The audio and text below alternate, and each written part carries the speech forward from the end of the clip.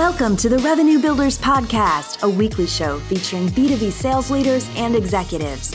Hosted by five-time CRO John McMahon and Force Management co-founder John Kaplan, the show goes behind the scenes with the people who have been there, done that, and seen the results. If you enjoy our content, please subscribe, rate, and review the show to help us reach more people. Revenue Builders is brought to you by Force Management. We help companies improve sales performance, executing the growth strategy at the point of sale. Find us at forcemanagement.com. Enjoy today's episode. Hello and welcome to the Revenue Builders Podcast. I'm John Kaplan here with my great friend, five-time CRO and best-selling author of the book, The Qualified Sales Leader, John McMahon. Johnny, how are you? Doing great, Cap. Thanks. And really excited with our guest today. Super excited. Yeah, me too. I got your text last night at 2:00 in the morning from Amsterdam, and you were quoting chapter 8 of Brent's book. I'll get in the introduction in just a second, but Johnny and I experienced a little bit of trouble down in Southwest Florida with Hurricane Ian yesterday, and the topic of embracing the suck was well received. So let's get into the introduction here really quick. I'm really excited to have Brent with us today.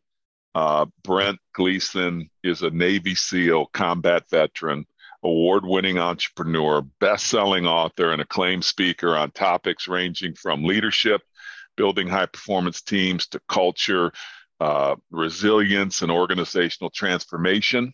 Upon leaving SEAL Team 5, Brent turned his discipline and battlefield lessons to the world of business and has become an accomplished entrepreneur, author, and acclaimed speaker.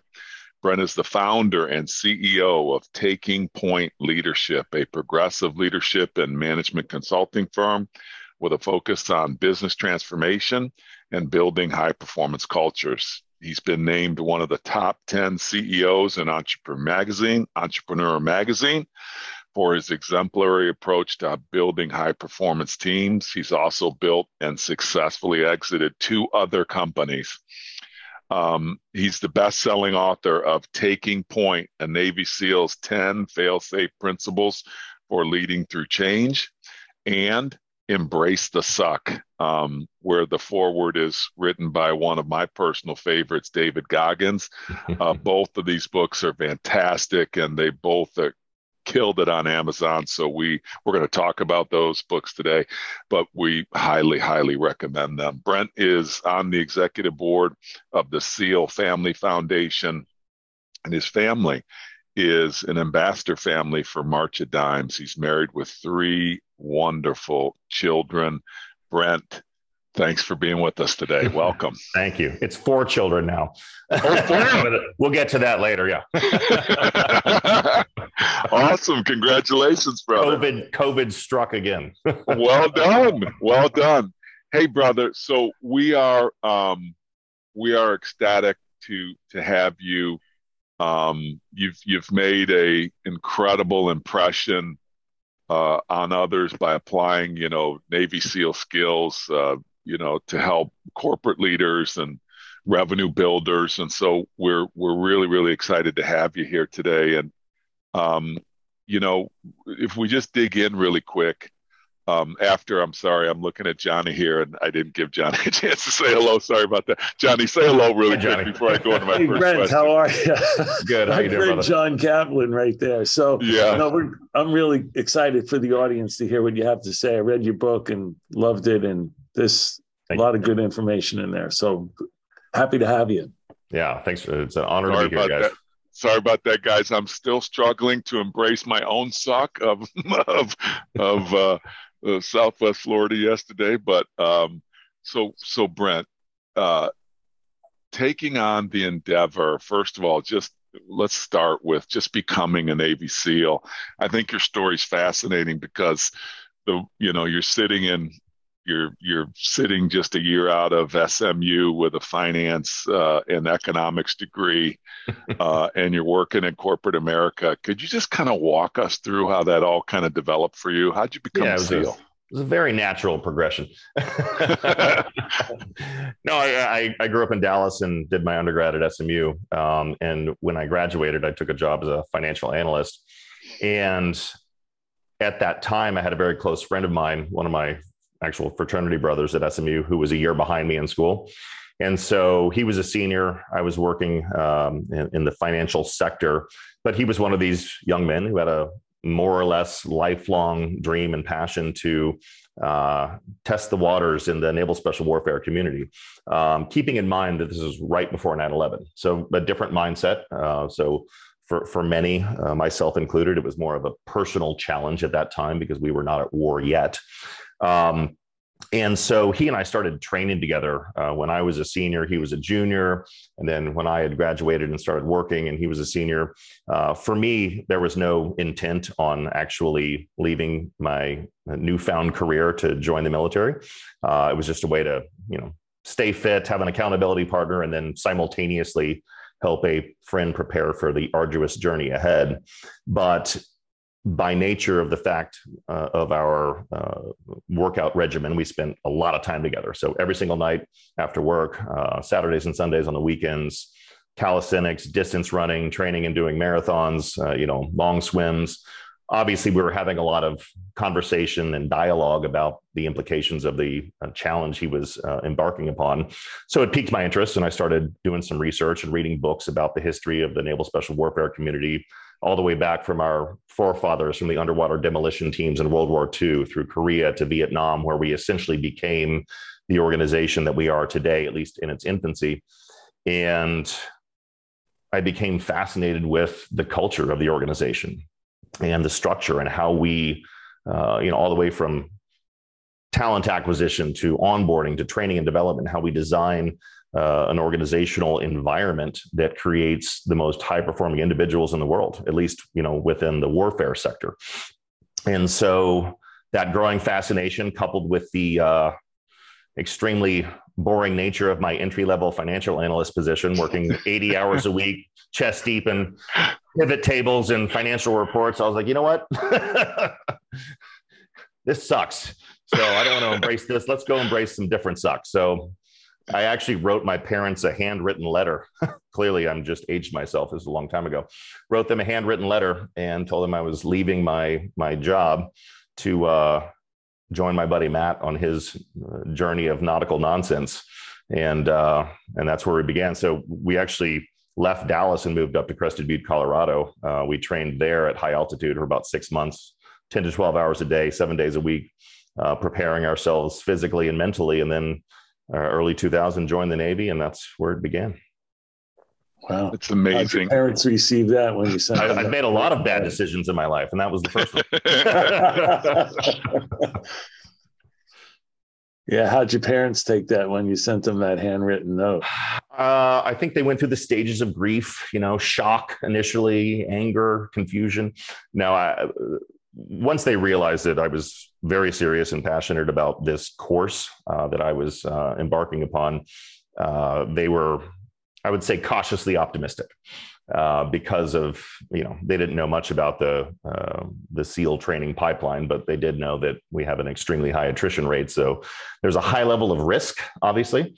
Not to mention they were just glad I had a job in general. So now making such a radical shift, and transition in my life, obviously anybody would be, I'd be remiss to say that anybody wasn't, a little bit skeptical of the outcome. So I did have a large contingent of highly skeptical friends, family, and colleagues that were trying to push me in a different direction. But I think if I reflect back on that, it just put more fuel on the fire. Now so you go into the Navy SEAL program and you are surrounded by some of the most elite performers on the planet. And I want to talk to you about kind of two different scenarios. The first scenario is you're looking around and you're seeing just some of these characteristics of being elite. And I'd like you to describe those for us. So talk about what you noticed about individuals and some of the common characteristics of why you were there and Sure. what you were learning about yourself. But then also, let's follow up with, there were also elite performers that went. I mean, you're not going to that if you're not elite in the first place, but there's also people that rang the bell. And I'd like for you to maybe share with us where there's some common characteristics, not judgmental of anybody that rings the bell, but were there just some common characteristics of people that didn't make it? So would you talk Sure. about what you noticed about the ones who excelled and what you noticed about the ones who didn't make it? Yeah, SEAL training is a fascinating social experiment. One of the interesting things when you reflect back on it, and any team guy would say the same thing, when you first get to BUDS, which is the first 6 months of our long training pipeline, which stands for Basic Underwater Demolition SEAL. Typically, that's what you're going to see on TV or in the movies depicted, or Discovery Channel documentaries. When you first get there, let's say for easy math, you start with around 200 students in each class. We run 6 classes a year. So every 2 months, a new class begins and cycles through. But obviously, from the onset, it's very much an individual exercise. Each individual has worked very hard to get just into the program. And so you're sizing each other up. And the interesting thing is, of the people you initially think, well, that guy, he looks like he was going to make it. He's going to make it. Not that guy, not that guy. You would be wrong every single time. The people you're standing with at graduation are not the people that you probably initially thought, just by, again, judging a book by its cover, would be the ones who would make it. You've got, it doesn't matter about your background culturally, physically, education-wise. People might not think that the NSW community has a lot of diversity, but we have a large amount of diversity of thought, experience, education, people from all walks of life coming into this community, which obviously is to our benefit. And that's what we're looking for. But yeah, there were definitely a few individuals, David Goggins being one of them. I was like, okay, I don't think I've seen this guy smile once since we got here. And then tell me, dude, is he as much of a nutter as he appears to be in his writings? Oh, way more. Holy way more. smokes! Now and as many of the listeners and viewers know, from reading his book, phenomenal. It's Crushed It, Can't Hurt Me. Great story. Yes. And that's a lot of it fueled a lot of my research on resilience too, not to get off on too much of a tangent, but it's fascinating because it does apply to our conversation around the SEAL training pipeline. Resilience doesn't necessarily come from people having an arduous childhood or coming from a lot of adversity necessarily. Sometimes it's chosen. Sometimes it's intentional in the fact that people who choose to push the boundaries of their comfort zone in everything they choose to commit to, that builds resilience as well. So, I was in Boat Crew 2. David talks a lot about Boat Crew 2. We were in the same boat crew together. We went to SEAL Team 5 together. So he was maybe just one of like 2 or 3 individuals I can think of that I was saying, yeah, those guys are going to make it. But otherwise, you'd be wrong about that. But what you see very quickly in the training process is those who are truly committed. And we'll talk a bit, I'm assuming in this conversation, about some of those attributes and the mindset, not the physicality so much, but the mindset of individuals and students who are successful in our program and those who are not. There's some very interesting, behavioral, physical and emotional, cognitively, elements that play a big role in success there. So, yeah. Hey, Brent. So, humans naturally, seek pleasure and avoid pain. And in your book, you talk about channeling the pain pathways in order to be able to survive something like BUDS. So can you talk a little bit about channeling the pain pathway? Is that the way in which you can survive a BUDS? It very much is about a certain level of healthy compartmentalization. And there's one, and we've done a lot of research, obviously, as you can imagine, at 2 decades of war, trying to identify the mental, emotional, cognitive, and physical attributes of students that are more likely to successfully navigate our training pipeline. Because with such a high attrition rate, we have what you might consider talent acquisition challenges. So we're trying to grow the ranks of the Naval Special Warfare community, yet we're still graduating 10 to 15% per class. Obviously, we've delved into a lot of research trying to identify how do we acquire better talent and put better talent in the top of that funnel, if you will. And of all the data we've collected, it really comes down to a few things. One is a deep emotional connection to the mission and purpose of the organization. Obviously, which you get now, being at the tip of the spear of these conflicts we've been involved in over the past, 2 decades.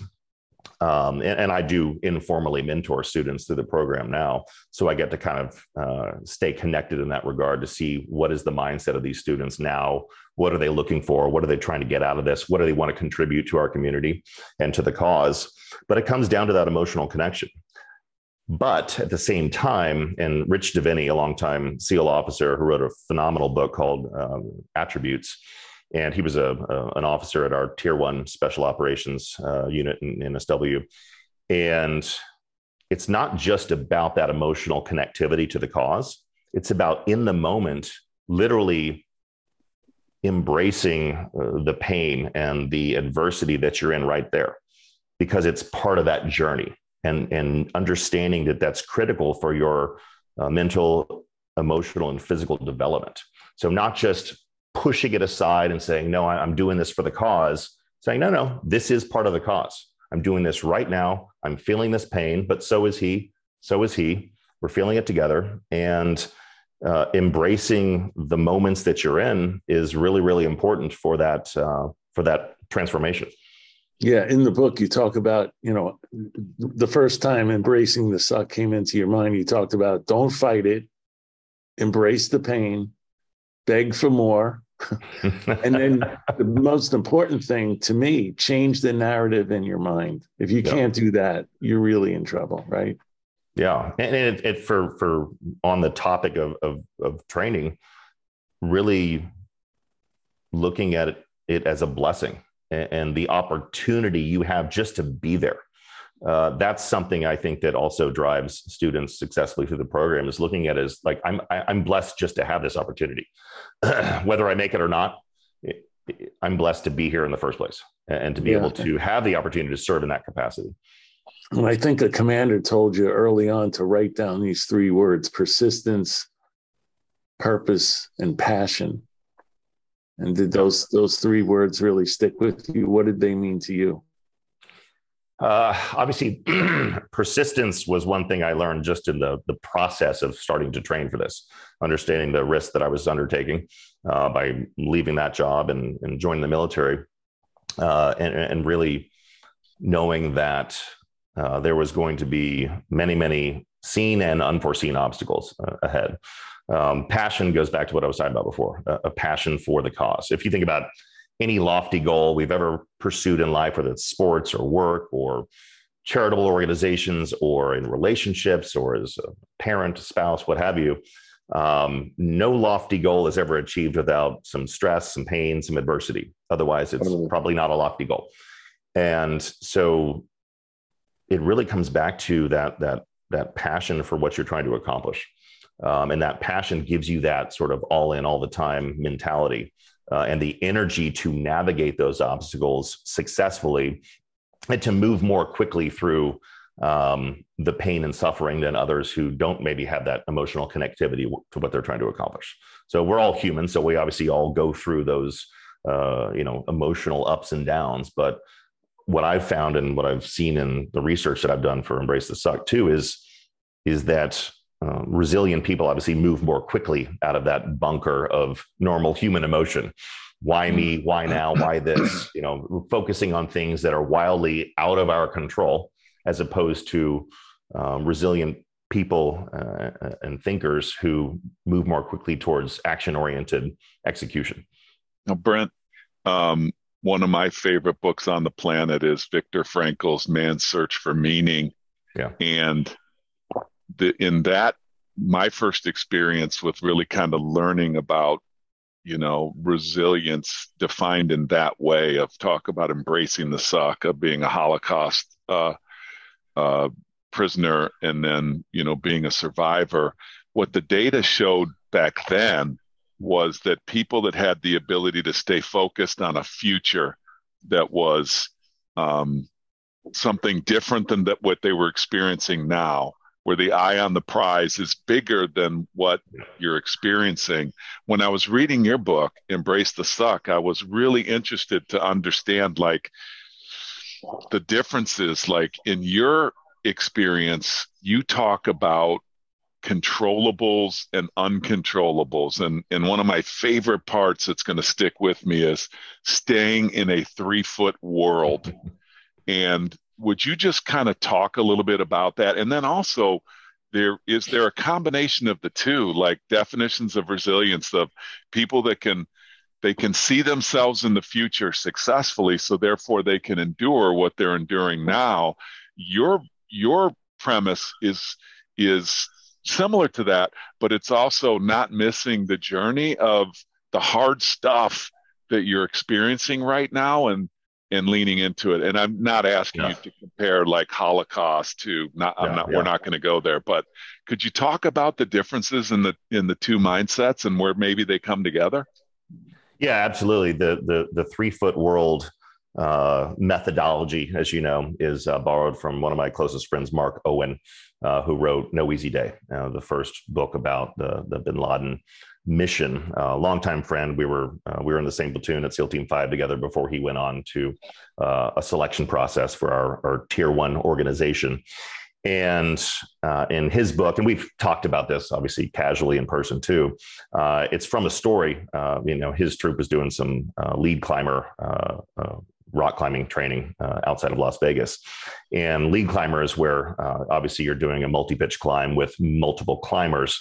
And the lead climber obviously is the one at the top who is setting the course, setting the protection in the rock. And so if you think about it, you're climbing, let's say 20 feet above your last piece of protection. If you fall, you're going to fall 40 feet before the rope, snaps you in half and bounces you back up. So, and surprisingly, not all SEALs love heights. So some of them are terrified of heights, but still love jumping out of airplanes and rock climbing.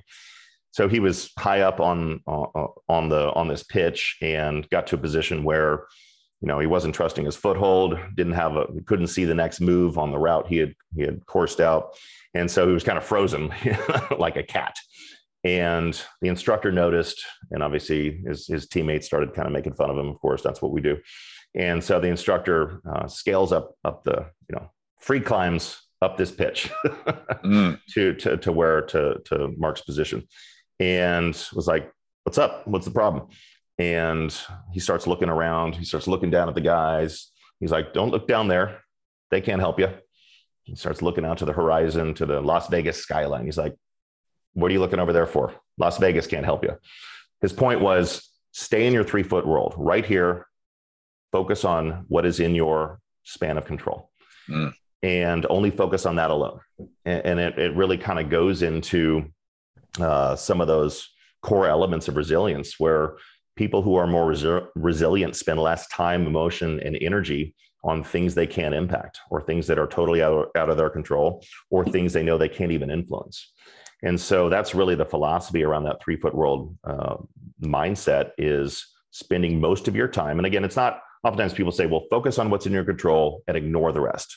Do not ignore the rest, because you have to maintain situational awareness on other elements that might come into play that you can impact. But spend all your time and energy on things that are in your control. We've seen this so much, for example, not to go down the COVID road, but when we have these completely unforeseen, like no organization or person had global pandemic on their list of contingencies in their strategic plan for 2020. Right. But when it did strike, personally, professionally, for everybody in every organization we've worked with, including our own, we spent a lot of time focusing on things we couldn't control, and a lot of energy and a lot of emotion on it. But what we've seen too is, especially in organizations my company works with, many of our clients thrived through COVID because they very, very rapidly adapted to the situation through digital transformation, adoption of new technology, adjusting their revenue models, becoming more lean, more efficient. They came out more profitable and bigger than they were before. We'll talk about that later, but it kind of goes into what we're talking about around the 3-foot world. Is they adapted quickly to focus on things they could control and put everything else over to the side. Yeah, and you also talk in your book about people having a personal exit strategy, meaning that they're living with the end in mind, and that allows them to get comfortable being uncomfortable. Right? So is that where those two worlds come together? Is that where kind of an exit strategy like the Viktor Frankl of seeing the end game, but embracing the journey of where you're in? Is that where those two worlds come together? Absolutely. And that's kind of goes back to what we're talking about students who are successful in SEAL training. They do both things very well simultaneously. They keep their mind on the end game and the rosy outcome of what they're trying to accomplish, becoming a SEAL or becoming a CEO or growing a great business or having a great marriage and a great family. What is that end game in mind? So I've always, believed in the philosophy of, let's say, from an entrepreneurship standpoint, building an organization as if you're going to exit it, obviously.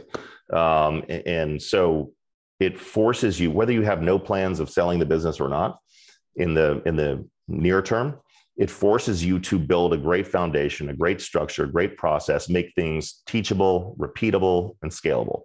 And so the same thing applies to our personal lives. If you think about it, we oftentimes leaders in organizations, we and I do this too. I'm guilty of all these things where we say, you got to have a great strategy, you got to have a great culture, follow your values. And then we don't do these things for ourselves.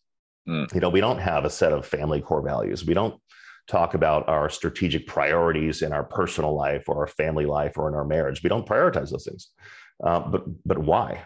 Why don't we? And I actually, when I started, doing a lot of research for the book, Embrace the Suck, I started, reflecting on these things, personally as well, and saying, wow, we need to have family core values. One, I have to practice what I preach if I'm going to write about it in the book, but it really pushed, my wife and I, for example, to really reflect on what matters, what doesn't, how we make decisions, what we invest in financially, how we parent, how we communicate with one another. So all these things are obviously intimately tied together, but those are where those two worlds converge, is keeping a focus on the long-term vision. And then, of course, embracing the journey along the way, for sure. The good, bad, and ugly, of course. One of the things that I loved in your book was this concept. I think embracing the suck for me was this principle of moving beyond comfort zones. And I had an experience recently where I was in a gym and somebody asked me, okay, what are you planning to do here? And I kind of told them what I was planning to do from a workout perspective. And they're like, well, how much weight are you going to put on it? Well, last week I did this and I had the same weight on there. And, the mentality that was introduced to me is, well, you're wasting your time if you're going to use the same weight that you use. This is amazing. Yeah. Like, I consider myself very forward thinking on these topics. And the person was like, you're wasting your time. You're not going to grow. You're not going to get any growth from, you did that last week. So talk a little bit about moving this beyond your comfort zone. And it's not just once, it's like a mindset of continuously expanding your comfort zone. Could you talk a little bit about that?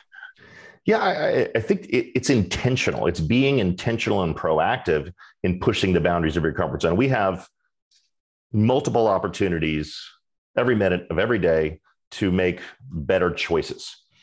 Just like, I'm gonna do this great workout. I'm gonna feel great afterwards. But then we find ourselves in the same rut, and all of us, myself included, we realize that, oh shit, I'm in my comfort zone. This is not where I belong. This is not where I should be. I'm not pushing those boundaries intentionally. I'm not finding new ways to make myself a little bit uncomfortable, whether it's decision-making, making tough decisions as a leader, doing a little bit harder workout than you initially planned on. I did this the other day where I took my 6-year-old to soccer practice. And I was like, well, I've got, I don't have time to drive all the way home. It's gonna be about an hour and a half. So I was like, well, maybe I'll go to this hotel down the road and, check some emails or, do some reading or whatever. I was like, no, you're going for an hour and a half run. And I did that instead. And I didn't want to do it. Like, none of me at that time of the day wanted to do it. But I did it anyways. And And I felt great afterwards. And I was glad that I had chosen that over the easier thing. And so we have those opportunities, whether it's in work or a personal life or from a wellness and fitness perspective, to make better choices all the time. We don't always do it, all of us. Because the hardest part do sometimes naturally seek, we seek comfort and pleasure naturally, as opposed to seeking pain. But when we can kind of retrain our brains and John, like you said earlier, kind of change the narrative in your mind, you naturally become more inclined to choose the harder stuff. And that's what I tell like some of the young folks that I mentor is do hard shit, like on purpose all the time, every single day. Find one thing. And I wrote about in the book, like David says, do something that sucks every single day. One thing, whether it's that tough decision, that difficult conversation you don't want to have with a colleague or a client or your spouse or your child. Just do it. Front load it in the first part of your day and get it out of the way. And once you do things like that, I'm guilty of this lifelong. Typically, especially as a leader, that's something I've always gotten feedback is I'm a bit of a conflict avoider, actually. On the literal battlefield, I'll run to the sound of gunfire every single time. But I've typically trended towards not wanting to have that conversation. I know I'm going into a board meeting where I'm going to get yelled at, or this person I have to fire, or somebody needs to fire them. And I'm just like, let's push that to tomorrow's to-do list, or that could really wait till next week. And when we do that, what happens? Well, the problem just gets worse, or it becomes more cancerous, more toxic. And then you're like, why? And then you finally do it. And you're like, why the hell didn't I do that 3 months ago? Right. And you realize it wasn't that big of a deal in the first place. For me, for things like that, what I've always found is just taking that first step is the hardest part, right? So if I need to go on a run or used to ride bikes, I'll put my cycling gear on and go downstairs. Yeah. And then my kids are going, "Oh, you going on a ride?" And I go, like, maybe. Yeah, I guess I am, right? You're committed now. Go back upstairs and take my cycling gear off? I like that. I can't. Or if I put my running gear on and the hardest part is putting the running gear on and closing the door behind you. My wife does it all the time. Close the door behind me. She'll have her workout back inside. She'll have her workout clothes on. I'm like, you going to work out? She's like, I don't know. Like, guys, all joking aside, I remember 30 years ago when I used to do what was back in the day called cold calling. And my office was probably 45 minutes away from where I lived. I would wake up in the morning. I'm thinking about this right now. And I knew that I was going to be in my house all day and I'm going to be on the phone. There's no Zoom. There's none of that. Yeah. And I would get up and I would put my suit on. This is a true story. Yes. And you guys are totally getting me motivated right now. And and my wife would come to me and say, she did one time, and then she just realized I was a nutter anyways, but she'd say, "What are you doing?" She said, I thought you were going to work from home today. And I'm like, I am. And she's like, "What are you doing?" And I said, "Well, I'm getting ready to go to work." And she goes, "Yeah, but you're wearing your suit." And I said, "Yeah." And I remember saying to her, I said, "I got to get my mind right." Mm-hmm. I got to get my mind right. And that, like what you're saying, what both of you are saying is it's intentional. It is very, very intentional. And just by putting on that suit was like, John, what am I going to do? I'm going to put on a suit and then I'm going to goof around all day? No, I'm going to put on that suit and remind myself of why I'm here and what I'm doing. So I love the topic that you guys are discussing is that, you're not born with this stuff. These are choices that we all have the ability to make. And Brent, what you're encouraging us to do in the book, again, we're talking about the book, Embrace the Suck, which could be found easily on Amazon. It's a great read, but really what you're talking about, Brent, is, you have elite performance in Navy SEALs and all this great stuff you're doing, but you're giving us ideas that begin with choices. Yeah. These great outcomes that begin with choices. So it's funny. I walked into my 16-year-old's room yesterday, and he's laying in bed under the covers on his iPad doing homework or studying. I was like, what are you doing? And I learned this from my parents. I was like, get your ass out of bed, go sit at your desk, put a clean shirt on. Again, it's about being intentional and creating an environment where you're going to perform better. I checked in on an hour later, still sitting at his desk. He's like, yeah, this is actually way better. I'm more focused, more energized because I'm putting myself in an environment of better performance. Laying down under your comforter, trying to study or do homework or retain information probably is not the best environment, as opposed to, like you said, putting that suit on and getting your mind right that I'm going to go out and execute today, whether I'm at home in my office or in the living room or, at my office downtown. Now, how do you bring in this concept of, with everything we're talking about, you talk a lot about having a growth mindset versus a fixed mindset. And I think that this will really resonate with our audience. Could you talk to us about what you mean by that?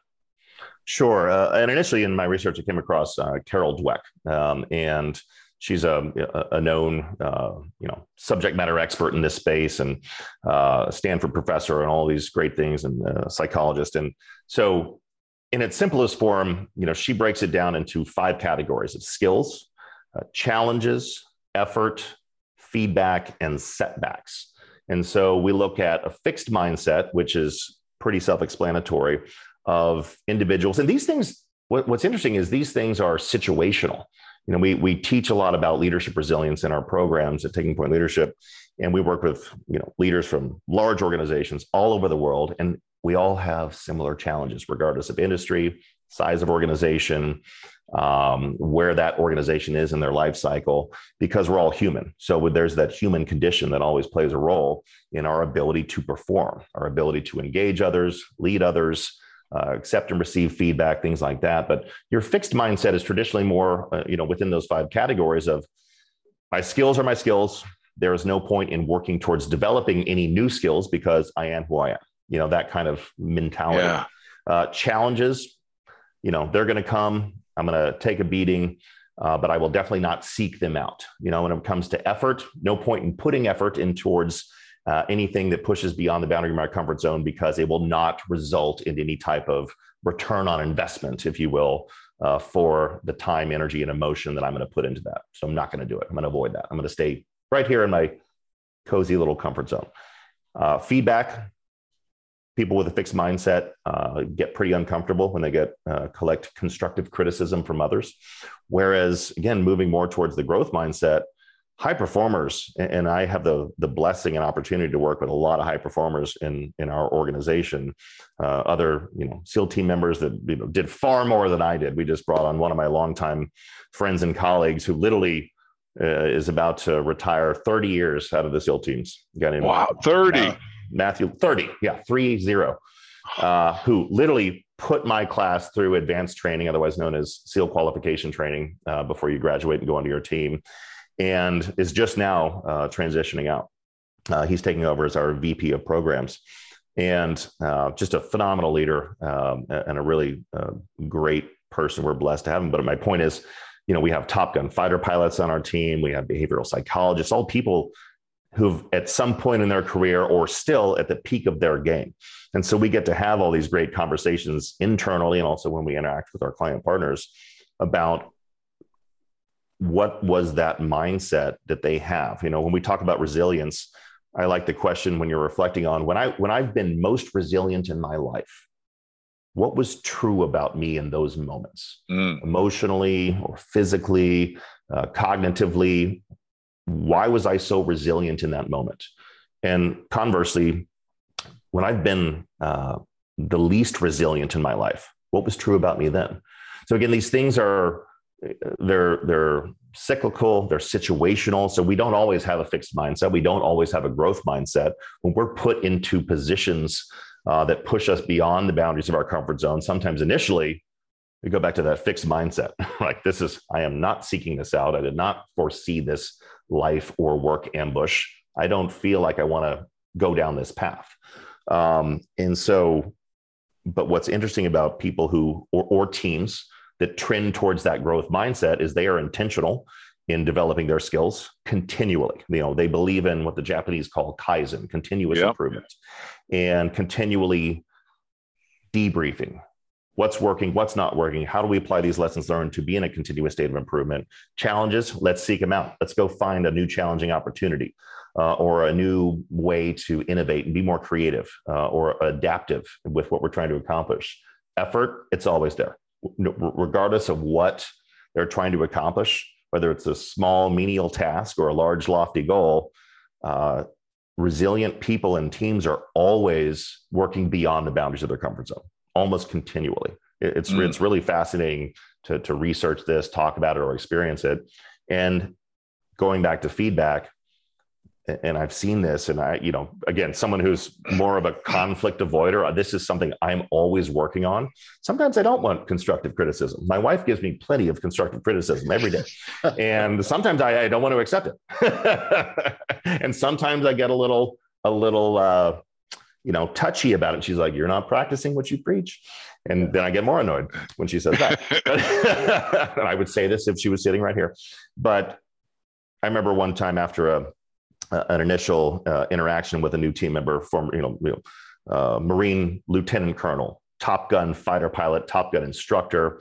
The joke was once this movie comes out, nobody's going to want to hear from Navy SEALs anymore. They're all going to want to hear from Top Gun fighter pilots, which seems to be true. And we sat down, and he took his glasses off. He's like, "All right, what do you got for me?" I was like, I thought it was great, and I was giving him all this positive. He's like, no. We'll talk about that later. What do you got for me? And he meant like, what could I improve? And I don't mean just like kind of casually. He was very, very intent on collecting constructive criticism, like a deep desire to improve, not just from our own self-reflection, but from the feedback and insight of others. And that is something that we see all the time in organizations where when leaders, for example, are ripe for development, they have that mindset where they're very accepting of not just their own personal perception of how they're doing as a leader, but they want to collect really, really good, constructive, anonymous or non-anonymous feedback from those that they lead. And that is one of the best ways to build trust and accountability in an organization is when we lead with that mindset. You talk about in your book, you talk about one of the ethos, and I think it's not only a Navy SEAL ethos, but it's your personal ethos as well, as my training is never complete. And therefore that's how you hold yourself. You have this mindset of my training is never complete. So therefore I'm open for feedback and I'm constantly looking for continuous improvement. Hey, I want to talk to you about this one concept in the book. Just really blew me away because I think it is so well described. You talked about the instructors. So we're kind of switching gears a little bit here from a leader leading people. You talked about how the instructors would always be able to spot the gray man. And I thought that was such an unbelievable characterization of exactly what we're talking about. Maybe somebody with a fixed mindset, which is, I'm doing what's required of me. I'm not comfortable being uncomfortable. Therefore, I don't want to make a mistake. So I don't want to stick out. And you talked about the instructors in the first day or a couple of days, they'd look and say, okay, where are the gray men? And could you talk a little bit about that? Because then I want to talk about how to lead gray men and women like that and to help them get out of that. But talk a little bit more about what that means. Well, we all sometimes want to be the gray man or woman. Yes. If we don't want to stick out, we don't want to suck, but we don't necessarily want to be like pushing the boundaries where we're getting noticed. And then obviously you're opening yourself up for criticism. I'm guilty of that all day long. But going back to training, I actually want to equate this obviously to organizations as well, because you have these three subsets of people in an organization as well. The biggest bulk is sort of that gray area of your sort of relatively disengaged people who are, like you said, they're, I'm doing what I'm supposed to be doing, but I'm not going to go above and beyond. I don't want to suck, but at the same time, I also just want to kind of punch in and punch out. And so there is a huge temptation, obviously, in SEAL training, especially when your class is at the beginning of its journey and it's large, a couple hundred people. And you just kind of want to blend in. You don't want extra attention from the instructors. Nobody does. Maybe some people. But Goggins. I didn't, yeah, maybe Goggins, but I did not want extra attention from the instructors. But at the same time, I wanted to perform. I wanted to be the fastest runner. I wanted to be the fastest swimmer. I wanted to perform in the obstacle course. You want to do well. And it kind of initially is for your own personal benefit in that journey, but you quickly realize, and students quickly realize, you'll go further faster as a team. So everything you do is in boat crews in those early days. So 7-person teams, 6 enlisted students and 1 naval officer who is the coxswain of the boat crew leader. But the instructors look for people who are trying to blend in. And so there is it doesn't work. So it's kind of, you learn quickly, don't even try. Just do your best, support the person to your left, support the person to your right, have that team mentality, and go all in every single day. And worry about the evolution you're in right now. Worry about passing the run, getting your fastest time and making it to breakfast. Then worry about the pass-fail evolution you have between breakfast and lunch. Focus on that then make it to lunch. So you have this really interesting ability to compartmentalize, or some students do, to focus on not what's happening tomorrow. Obviously, prepare for tomorrow when you have the time and energy to do so, whether it's from an academic standpoint, from a test you have to pass, because there's this whole academic side of SEAL training as well. And you have to make the grade too. So that's one of the things, one of my biggest takeaways was learning, don't worry about tomorrow. Tomorrow, prepare, but don't stress about it because it's not in your control right now. Worry about what you're doing in the moment and being excellent at what you're doing right now. But don't you also have gray men and women who self-sabotage because of this fixed mindset? Isn't that a dangerous, it's slippery slope, isn't it? Like, it's like, and then they self-sabotage and they say, well, I'm not going to make it. I'm not going to make it for you give an example in your book about, I'm not going to do well on the test anyways. Therefore, I'm not going to study. And so they don't even, they self-sabotage. Yep. And it happens in work too. Oh yeah. I'm not going to get that deal right now, or I'm not going to be successful this quarter. So I'm not going to prospect today because it's not going to do me any good anyways. How do you lead people out of that gray area? It kind of goes back to what we were talking about before is really, and this is one of the many burdens of command of leadership, is really helping them emotionally connect to the goal that the team is trying to accomplish, that shared sense of purpose, common values, common goals, strategic prioritization.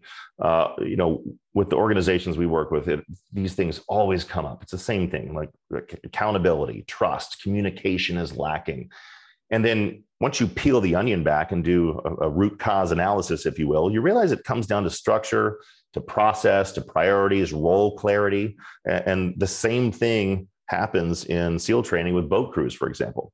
So, and I wrote about this in the book, and much of what you do in Hell Week, for example, which is typically the 4th or 5th week of training. The interesting thing about Hell Week, just real quickly for the audience, is again, easy math, let's say you start with a couple hundred students, you'll lose half your class in those weeks leading up to Hell Week. And most of the time you'll enter Hell Week sick, injured, or both. So you're not really at the peak of your game when you're coming into Hell Week, and you're already sleep deprived, you're already broken down, and you'll lose obviously a huge chunk of the class during Hell Week. And then after Hell Week, some people will be dropped for performance and things like that. But a lot of what you do in Hell Week is in competition with the other boat crews. I think largely this is just for the entertainment value of the instructors, but there are key lessons to be learned. And some boat crews come together like extremely quickly under inspirational leadership, obviously a leader who knows how to set the tone and culture of the team, continually reminding them of the vision and mission of what they're trying to accomplish, which in that sense is very simple. Just make it through Hell Week. So keeping it very simple. Don't worry about what's happening over there. Don't worry about what's out of your control. Embrace the moment we're in right now, not as an individual, but as a team. And they learn quickly, they will go further faster as a team. And when students realize, and this goes into altruism and giving back and being charitable, and things like that, when we focus, and you see this with veterans that challenged with post-traumatic stress or traumatic brain injury, the ones who are most successful navigating those arduous journeys, they make it about someone else. They give back. They don't worry about their own post-traumatic stress. They're like, I'm going to go help that individual who has PTSD or TBI, or I'm going to start my own charitable cause, or I'm going to find ways to make it about others as opposed to myself. And the students in training who do that, they spend almost all of their time worrying about this person to their left, this person to their right, and the mission of the team. Therefore, they don't have a lot of time to worry about how cold they are, how miserable they are, how chafed they are, the fact that their shins are broken.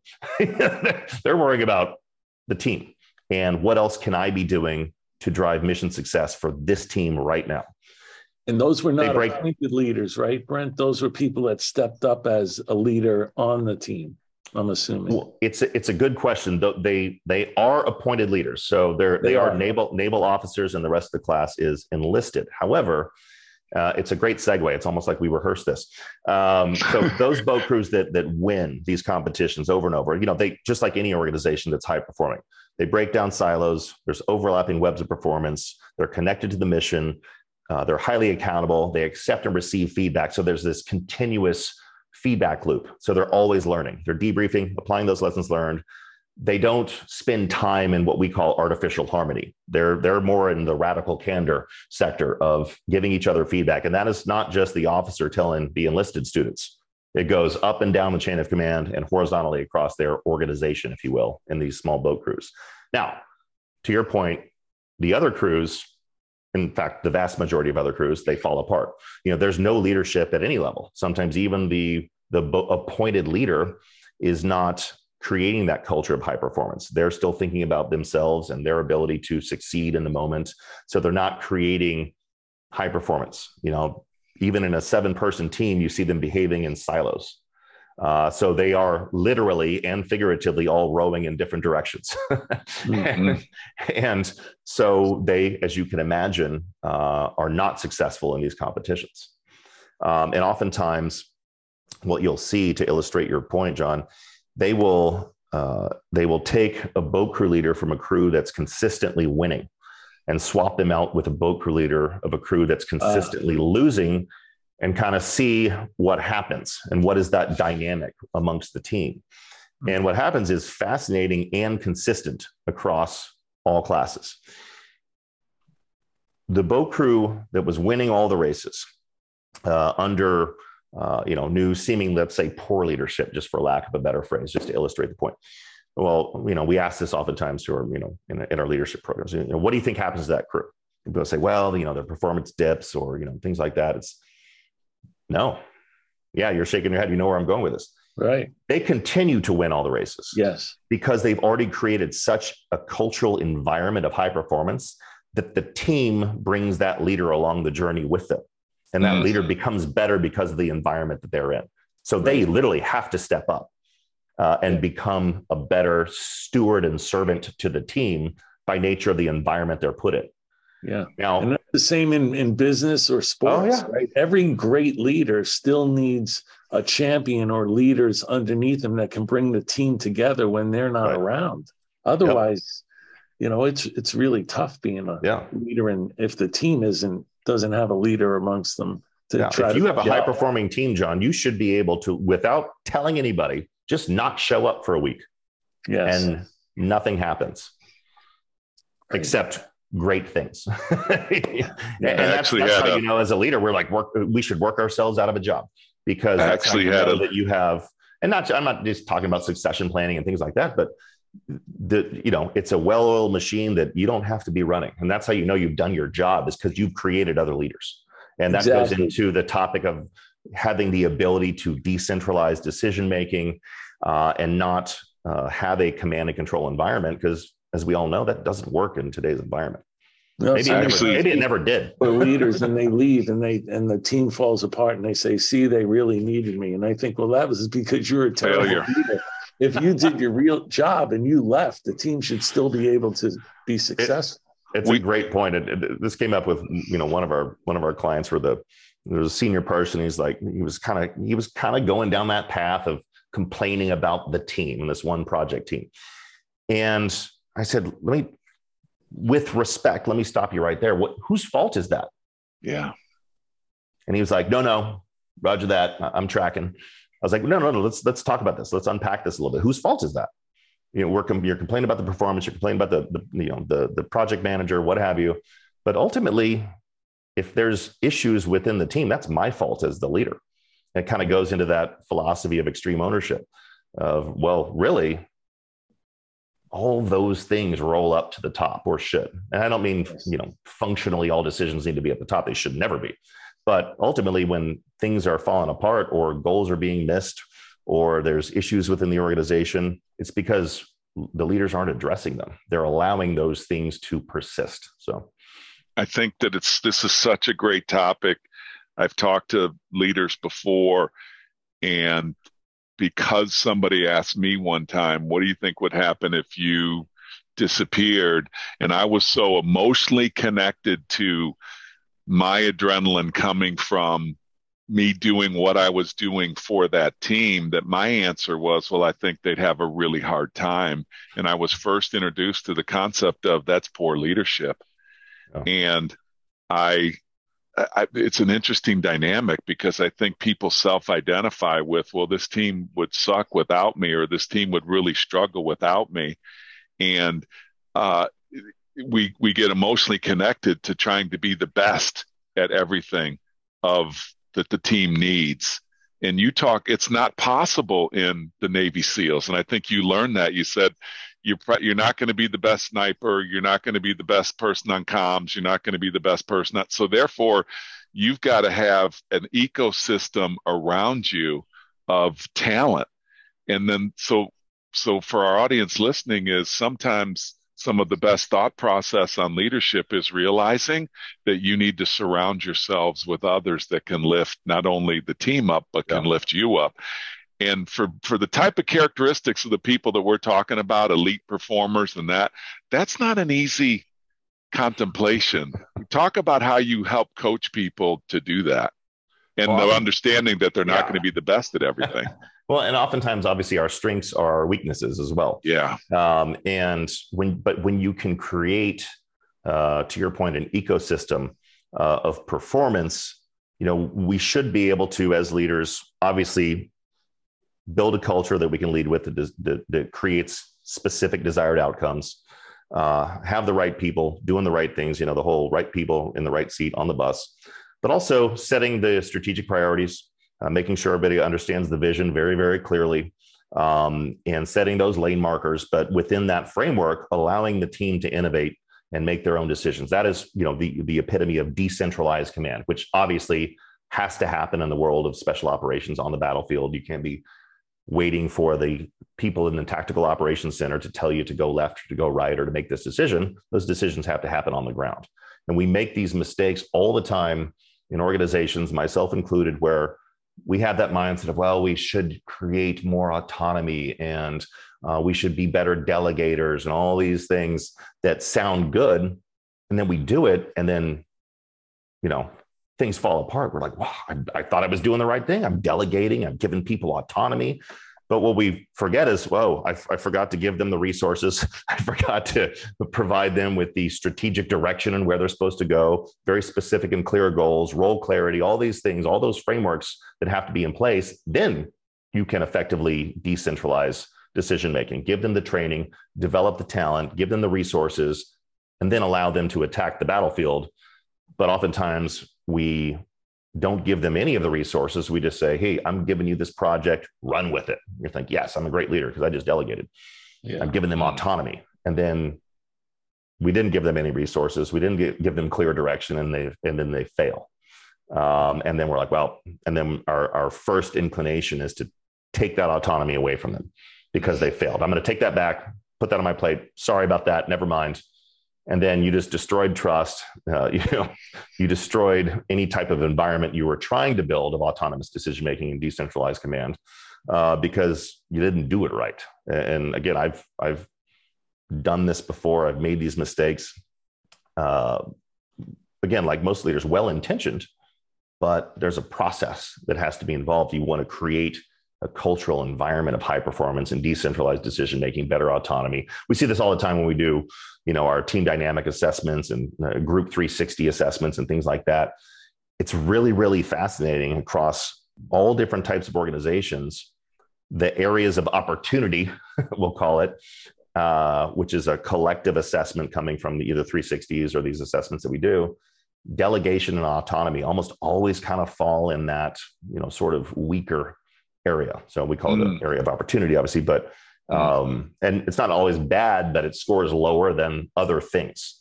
So it's which shows the fact that we as leaders have to continually be thinking about how you can create a framework and an environment where you can actually provide autonomous decision making and allow those things, obviously, for celebrate the wins, have the coaching moments, be able to adapt. But sometimes we just got to put those things in place and get the hell out of the way. Yeah. Many times I've seen those leaders leave out the education on the why. Yes. They just leave that out. So the person's trying to achieve this objective, but they don't understand the why. Right. Why it's so important for the team mission. So it's actually a great point. We were just showing some research. This is from a combined Harvard and MIT research that was done across, I think it was like 25 countries, 26,000 participants across all different types of organizations.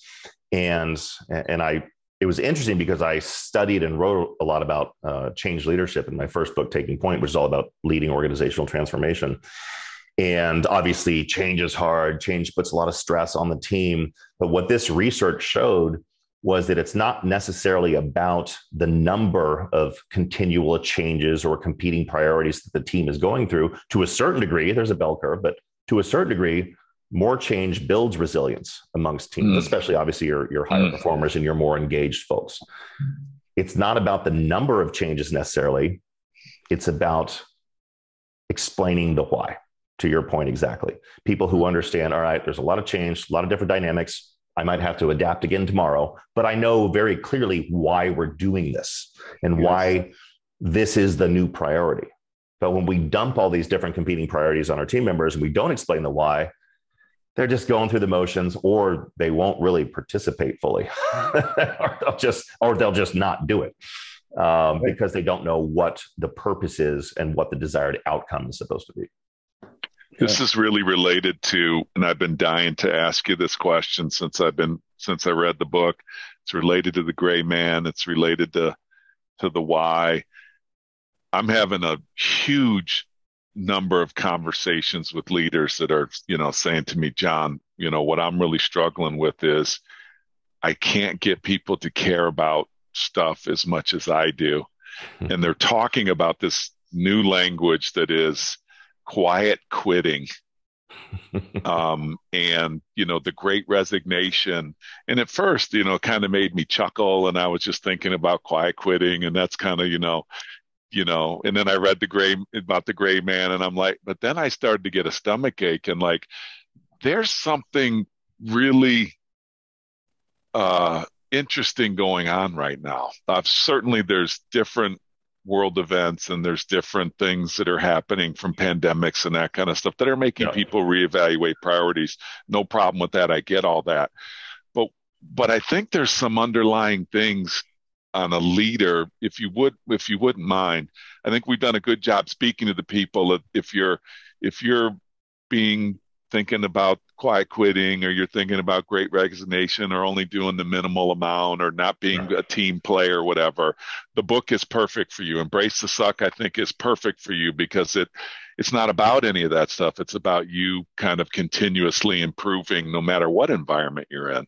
Sure. But the leaders that are trying to communicate, inspire, there's also a massive responsibility from a leadership perspective on, if all that's going on today, what do I do about it? And if you have some advice, quiet quitting's going on, great resignation's going on, a lot more self-reflection on taking care of myself versus not being committed to a cause or what have you. How do you coach leaders today? What are some simple things that we could do just today if we're leading organizations and we have a stomach that I'm losing them. Yeah. How do I get them back? Well, one of the biggest factors that comes into play is that as leaders, we don't spend enough time being coaches and mentors. to our team members. We focus on growth, profitability, project execution, closing the deal, whatever the things you're measuring as an organization for what you're trying to accomplish. We focus most of our time, attention, energy on those things, and making sure obviously people have their priorities and they're trying to execute on what they're trying to accomplish, achieving their goals, et cetera. But we don't ask the right questions. We don't make the time to, this kind of goes back to what I was saying before, is one of the things that also falls into that lower category of opportunity, if you will, in these group assessments is one thing, for example, is identifying burnout. Because we're not paying attention. We're not, we're canceling our one-on-ones, or we're rescheduling them, or we don't come prepared. We don't ask real questions. Yeah. How are you tracking on these goals? Are you good? All right, roger that. Check the box. Did my one-on-one. But we're not actually getting to know the people. We're not making sure, again, there's obviously lines you don't want to cross when it comes to being overly personal with team members. But, as leaders, we have to know our people, and we have to know what motivates them. We have to know a little bit about their personal, intrinsic and extrinsic motivators. And that's how we obviously make decisions and understand when we can push the boundaries of their comfort zone, when we shouldn't, when we should ask the questions. Because obviously our high performers, we ignore them a lot of the time because they're high performers. We're like, oh, Susan, she's a badass. But Susan's saying yes to everything too. And then next thing you know, she puts in her 2-week notice because she's been so stressed out for 3 months. And I wasn't paying attention. I'm like, why are you leaving? What are you talking about? And she's like, Brent, you haven't talked to me in 3 months. Wow. Yeah, that's just an example, but it's a very specific example because I've done that in the past by accident, because we're always focusing on the squeaky wheel and the underperformers or the people we need to level up. And the people at the top, we kind of don't pay attention to sometimes because they're at the top. They're at the top of their game.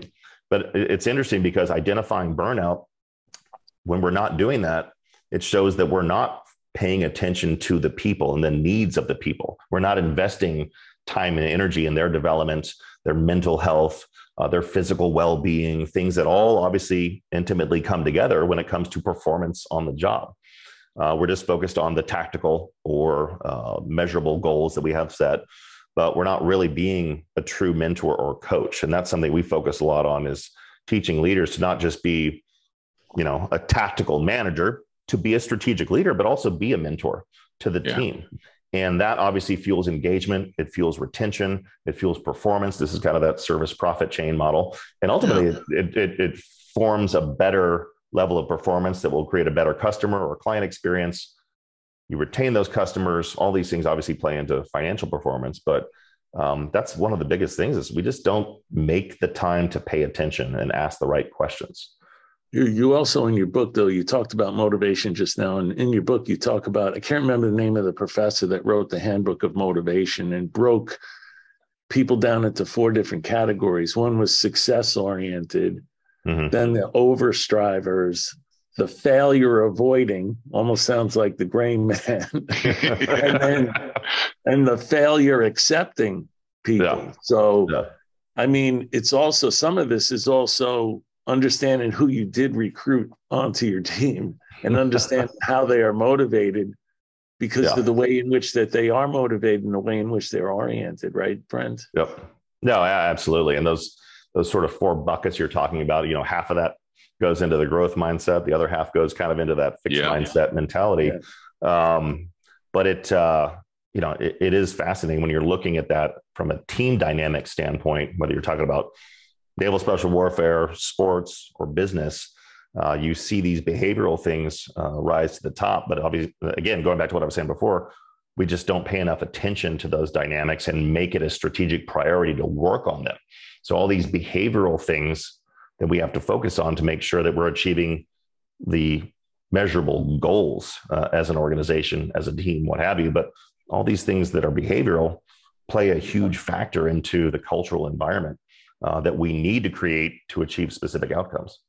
Which one were you? Were you the success-oriented or the overstriver? I think I know the answer. Depends on the moment. You're probably not the other two. I'm reminded of when I was the overstriver. You talked about fear of failure was, exerting themselves beyond what was reasonably expected. And man, I found myself there many times.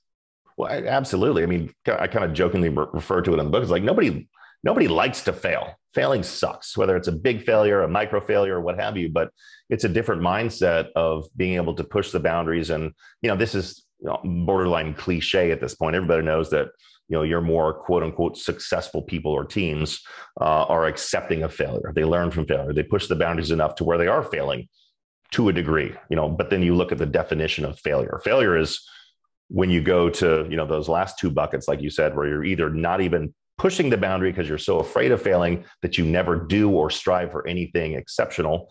Yes. Or when you do hit that roadblock or fail, you just stop trying. You get down, you get beat down, you don't get back up. And just like in the SEAL ethos, one of the lines is like, if knocked down, I will get back up every time. I'm never out of the fight. I believe in that so much. I have it tattooed on my arm in Latin, but that's a different story. But so when you look at the definition of failure, I call them like micro failures. It's not really true failure if you fall short of meeting an objective. You learn from it, you debrief with your team or yourself, you apply the lessons learned, and you keep moving forward, whether it's along that same trajectory or realizing sometimes we should quit, not quitting in the fact of like, well, you give up, but reminding of sometimes there's things we need to start doing and sometimes things we need to stop doing. So there's intentional quitting that high performers engage in as well, where they realize that the stuff that, it's kind of like Marshall Goldsmith's philosophy, what got you here won't get you there. So, systems, process, methodologies, people, behavior, mindset that get you to one level of success, whether that's in fitness or personal life or professional goals or sports or military, they're not going to be the same. That'll take you to that next level of growth, development, and goal achievement. Right. Some of that self-control, which in your book, you also talked about a study that found the top two qualities that are consistent predictors of success was intelligence and self-control. And what you've just been talking about is a lot of that self-control, understanding like, why am I doing what I'm doing? And is this going to help me or hurt me? Yeah. Well, you called it, Brent, you called it taming the tiger. Self-control was like, right? Didn't you call it taming the tiger in the book? Yeah, that was one of my favorite chapters to write. It was a taming temptation tiger. And so I had fun with it, but it really is about all those distractors and those things that aren't associated with achieving the things we want to or need to go down the path that we're trying to in our life or our work. We, again, going back to things that are in our control, out of our control, we spend a lot of time on stuff that just doesn't matter. I think a lot of people, again, not to harp on, COVID and the pandemic, but it did put people in any type of unforeseen life or work ambush is going to put you in that situation where you start reflecting and reassessing on what really matters, what you really care about, what your values are, what types of decisions you make, what you're wasting your time or your money on. I think a lot of people, and you kind of saw a lot of people go through, the past couple of years where they either came out of it stronger, wiser, more fit, more intelligent, in a completely different career. They quit their job and started that business that they wanted to start. And they've been talking about for 15 years, but were too afraid to do it. And then there's the other subset, and there's probably various subsets. There's another subset of people who were crushed by it and didn't know what to do and stayed for a long, long time. Again, going back to that bunker of normal human emotion of the why me, why now, why this, as opposed to other people who are like, dust off, get back up, go down the same path or do something completely different. Yeah. So Brent, we've had an unbelievable conversation with you. I know people are listening and going, okay, so first of all, we talked about a couple of things people can do immediately is go out and get the book, Taking Point Leadership, which you described as more about, running organizations, learning about how to instill those principles of success in organizations, and then Embrace the Suck, which is kind of more about, moving past difficult situations and learning from difficult situations to make you more resilient. So the first thing people can do is go out and get those books. Highly, highly recommend them. How else do people engage with you? I mean, Johnny, we've got a lot of people doing SKOs and, they're looking for speakers and they're looking for. January is coming up. Yeah. So how do they get a hold of you, Brent? Where are you social media wise? company, where can we find your company, all that good stuff? The company's Taking Point Leadership. So the website is takingpointleadership.com. I think social media wise, obviously, probably the most important area is LinkedIn to find me professionally. I'm on Instagram. I'm really only on Instagram because my publisher said I needed to have an Instagram following for the book, because they want to know how you're going to promote the book, not how they're going to promote the book. But I think from a content standpoint too, I've had a Forbes leadership column for many years now. So if you just Google Brent Gleeson Forbes, the author page will come up, and it's got, probably hundreds of articles I've written over the years on topics around leadership, culture, high performance, resilience, all those things that we've been talking about. So those are probably the best places to find me and the team. I think people that are also looking to bring their teams together for, as Brent pointed out, core values and understanding, how do they bring value? What's the purpose? How do they achieve that purpose? I think he'd be a phenomenal person to lead a team through that. No doubt and making about all those things measurable, John. That's where we like to take it to a whole nother level. Is like, you can talk about all these things around values and culture and performance, but anything important has to be managed and measured. So measuring those things and putting standards in place that you can measure performance against qualitatively and quantitatively are really where the highest performing teams and organizations take it. So. Yeah. Hey, Johnny, I'm going to do something a little bit different today. And when I do just a recap, is more just kind of some key takeaways. And I'd like for you to think about filling in the gaps for me. But this was an awesome conversation. I'm just going to give my highlights of what I took away. Do hard stuff on purpose is like, these are probably going to be like Post-it notes for me. I really, really like these. Moving beyond your comfort zone and doing it continuously. The training is never over. Growth mindset versus fixed mindset. Staying in a 3-foot world. The gray man is just that's a whole podcast. The gray man's a whole podcast. Yeah, we could unpack that for a long time. We could. and embrace the suck for me.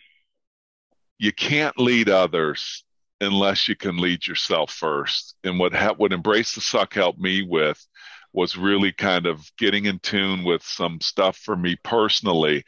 But immediately I was positioned. So if it's a great leadership book, it's a great personal book.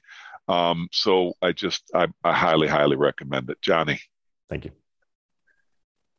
I would say that, what I've really learned in, reading the book, and it's really reinforcement, is that, the fear and the anxiety that we face all the time. And I call it the negative guy in my head. Yeah. That has, as many years as I've been on this earth, I can't get rid of him. I even tell my kids, always going to be there. That guy's always there, and he's got a big voice. He's actually got a bigger voice than the positive person, but I always got to tell the negative guy to shut up. But going through those types of things is actually the way in which you psychologically grow. You grow as a person. It develops character when you can push yourself out there and go past the boundaries that you thought were possible.